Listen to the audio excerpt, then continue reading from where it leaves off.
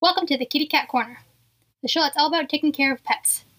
My name is Rochelle Baird, and this is my co-host Lucy. And yes, Lucy is a cat. This episode, we're all about taking care of cats, specifically, feral cats. Lucy is a lucky cat.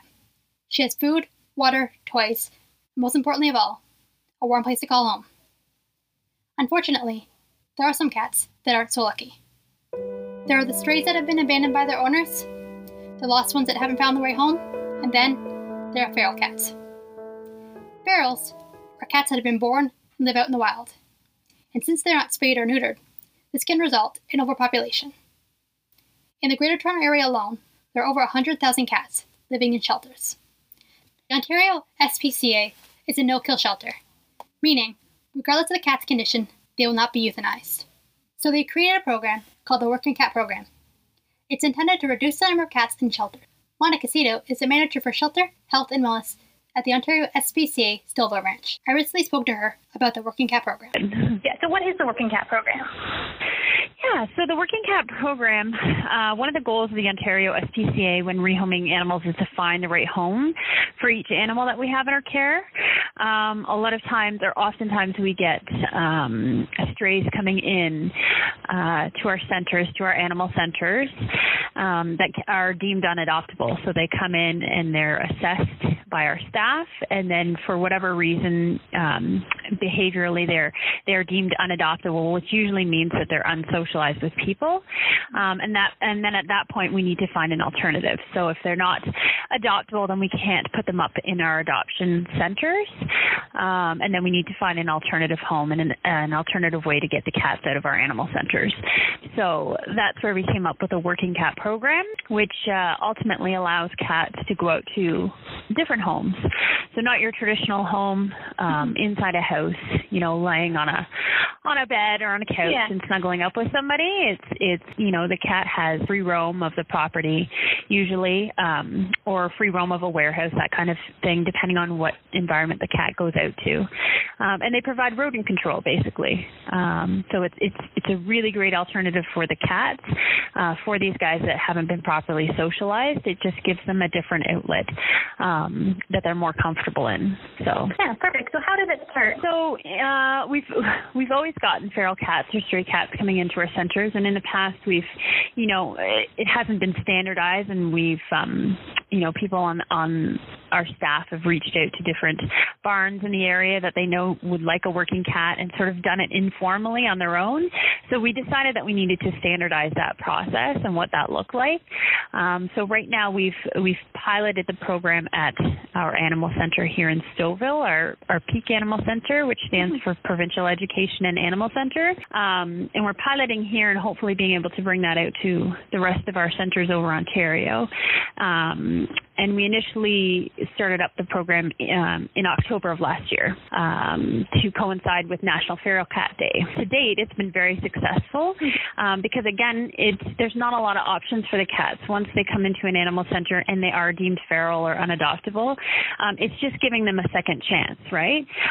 So it's just giving them an alternative home. So if they can't be placed in a regular home situation, now we've got an outlet for them. And the feedback that we've heard is that the cats are doing well, and that everyone really loves that we've got this program going.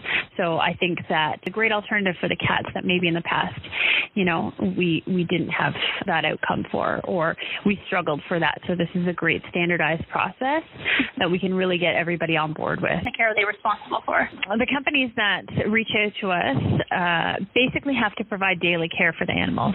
So food and water and any necessary veterinary care that comes up for the animal. Once they are formally adopted from us, they are then responsible for the daily care of the animal. So what we're looking for really is any kind of company or organization, home, that kind of thing, that will be able to provide a shelter for the animal, whether that is, a warehouse, so an indoor facility, or a barn, some sort of structure that the animal can get away from the elements and also get away from predators. That's our main concern. Those are two main concerns there for the cats, is that, again, they have that proper shelter. And yeah, just basically daily food and water for the cat. And as long as they can provide those, that's suitable. That's a suitable home for us. Now, are these cats microchipped as well, like for the company, just in case like something happens? Yes, absolutely. Yes. So the animals come fully vaccinated, dewormed, microchipped, and spayed or neutered. That was my interview with Monica Cito, manager for shelter, health, and wellness at the OSPCA.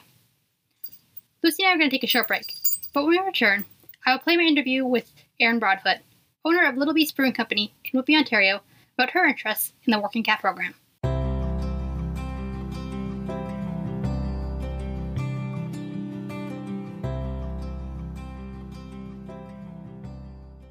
Welcome back. Before the break, I mentioned I interviewed Erin Broadfoot from Little Beast Brewing Company in Whitby. Here's my interview with her. So first of all, have you ever experienced any issues with rodents, any mice, or anything at all? We haven't yet. We're still fairly new, and we don't have anything on the floor, so that may be why we haven't. But so far, so good. That's good. And how did you hear about the Working Cat program?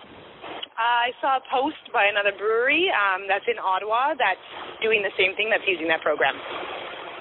And would you consider using the Working Cat program, like, as time goes on? Totally. I'd have to talk to my business partner. Me personally, yes, I would. That was my interview with Erin Broadfoot from Little Beast Brewing Company.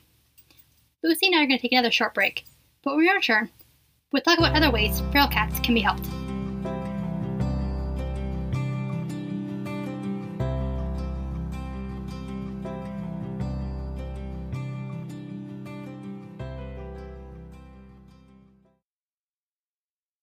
Welcome back. Before the break, I mentioned there are other ways feral cats can be helped.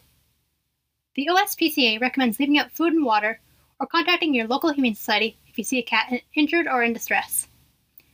That's all for today's episode of the Kitty Cat Corner. Remember, if you're thinking of adding a furry friend to your home, consider adoption. And to help reduce the number of animals in a shelter, remember to spay and neuter your pets. Thank you for listening to Rochelle and Lucy's Kitty Cat Corner.